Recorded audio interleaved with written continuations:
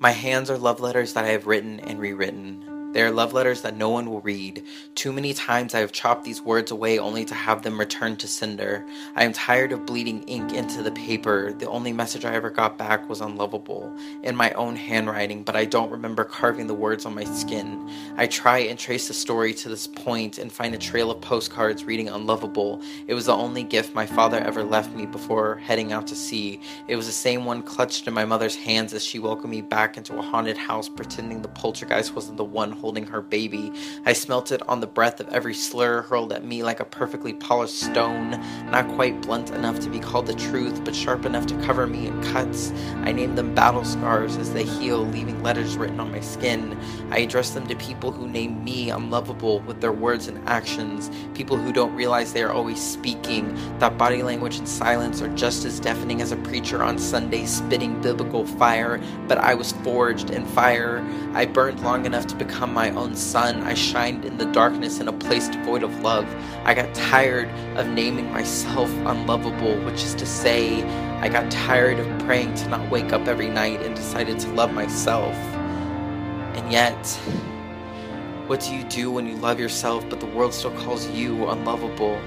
When you fall in love with yourself but no one falls for you and the only love you feel comes from within?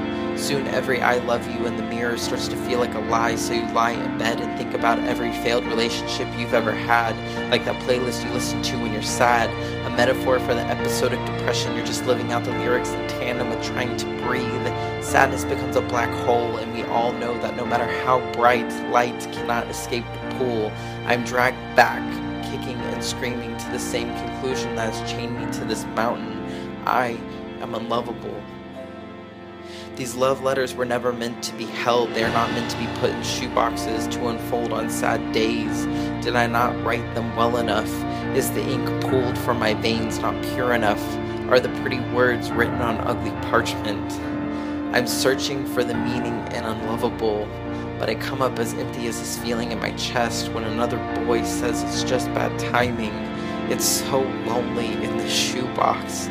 I've read and reread these letters so many times I forgot who they were meant for.